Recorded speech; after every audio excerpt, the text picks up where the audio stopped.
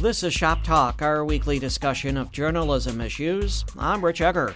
I'm Will Buss. And I'm Pam Peters. The president and CEO of RTDNA, Dan Shelley, recently wrote a piece about what he called an alarming trend that's threatening the public's ability to know what's happening in their communities. And he cited examples, all of these generally from small towns. In March of this year, a sheriff and 3 other public officials in Oklahoma were caught on tape discussing hiring hitmen to kill the publisher of the local newspaper and the publisher's son, who's a reporter for the paper. In August, in Marion, Kansas, police raided the office of the Marion County Record newspaper. We have talked about that one on this program before. Shelley said there were also 2 troubling incidents in October. In Alabama, law enforcement arrested the local newspaper publisher and one of her reporters for reporting on grand jury testimony in an investigation into allegations the local school board had misused federal coronavirus relief funds. And in Calumet City, Illinois, a suburb of Chicago, officials issued municipal citations to a reporter for the hyper-local Daily Southtown website and newspaper for contacting city officials seeking information about recent flooding in the community. And Shelley says the citation basically said the reporter asked too many questions. So it seems like public officials are getting more aggressive with reporters. And Shelley cites a former president of the United States who you might recall referred to journalists as enemies of the people.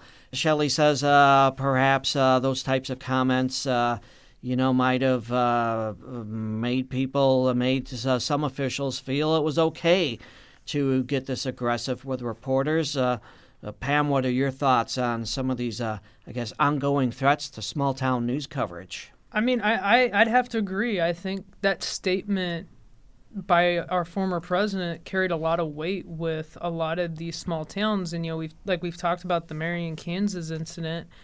It makes me wonder as I was reading this if they feel emboldened because you have a former president that was saying this, but also, a lot of these small towns, like any sheriff in towns, they're elected officials, but a lot of times they just may be traditional, everyday citizens who decide I'm going to run for sheriff, probably with good intentions, but they really don't have a grasp, of the law, especially First Amendment law. And B, I think there also comes a point with some of these, and I think we're seeing that with these stories, where they feel like they're above the law because I'm now an elected official. I'm the sheriff of this county or whatever. That it makes me wonder, now, because in small towns, the sheriff especially carries a lot of pull and weight a lot of times. And they are well known in these towns, so it kind of makes me think there's a combination of a lot of things happening here, and there is, as we've talked about many times, I think there is a fear of the press. There is a fear of the press that has been growing and growing and growing, especially over the previous presidency. And it's still growing now because we still have people out there in high political positions talking about how threatening the press is.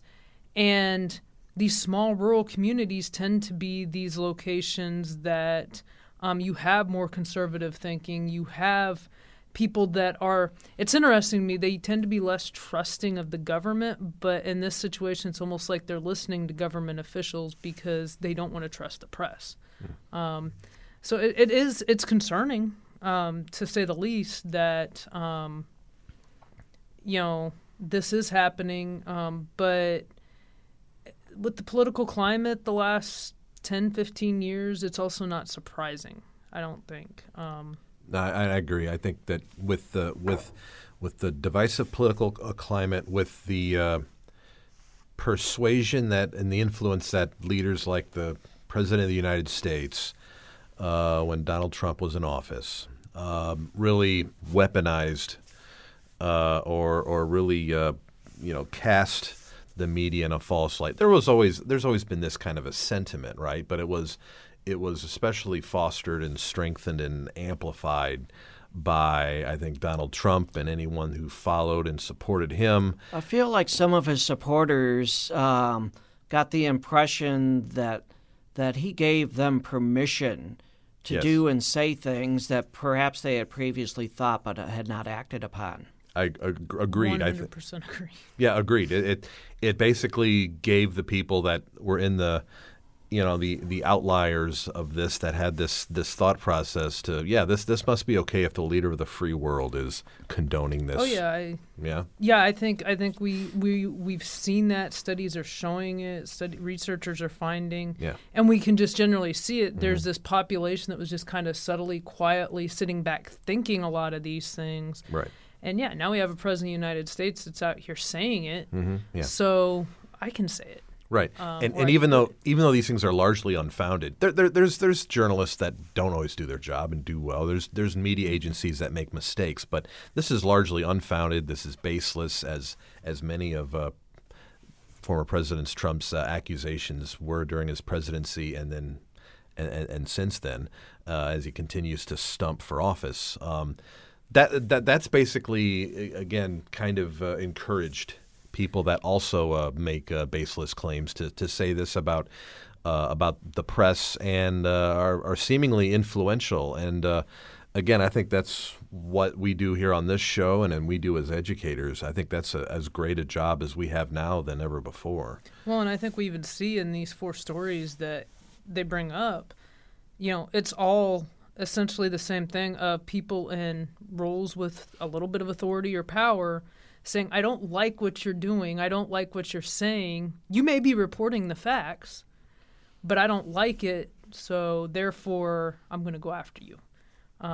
Or you're investigating something that I don't want you investigating, possibly me, so therefore I'm going to go after you because I have that authority to do that. So I'm going to attack, and I'm going to smear you, and I'm going to outspeak you, and I'm going to speak louder than you, and that's what seems to in a digital, social media connected world that seems to prevail. And that's scary, and again, something we need to address, like we're doing now, and we need to try to set records straight. Well, my thought just is, if you have nothing to hide, if you've done nothing wrong, you should be able to withstand an investigation that will then turn up nothing.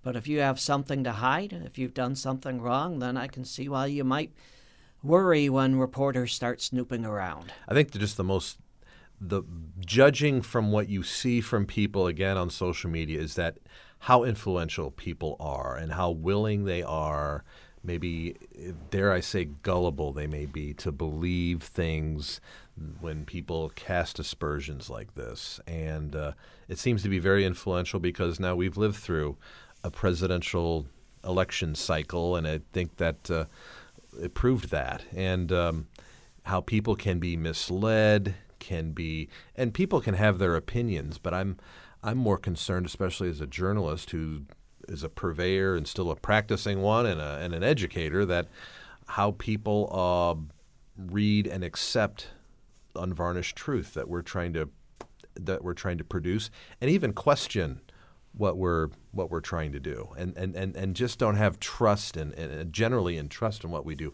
And in no time in my working or my life have I witnessed something like this, or any of you, I'm sure, either. And that's what concerns me more than anything. There's definitely I don't know whether it's I think it's all these things right. Social media, right. This presidency, these ideas of power.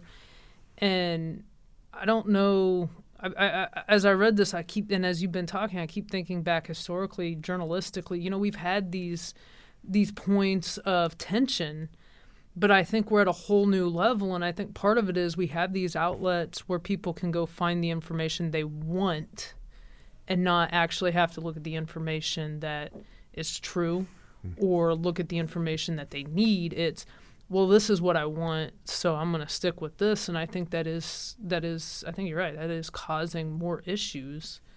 So having more outlets in some ways is good, but it's also causing, I think, more issues, especially journalistically. All right, we're going to wrap up our discussion for this week. Our listeners can join us again next week for more of Shop Talk.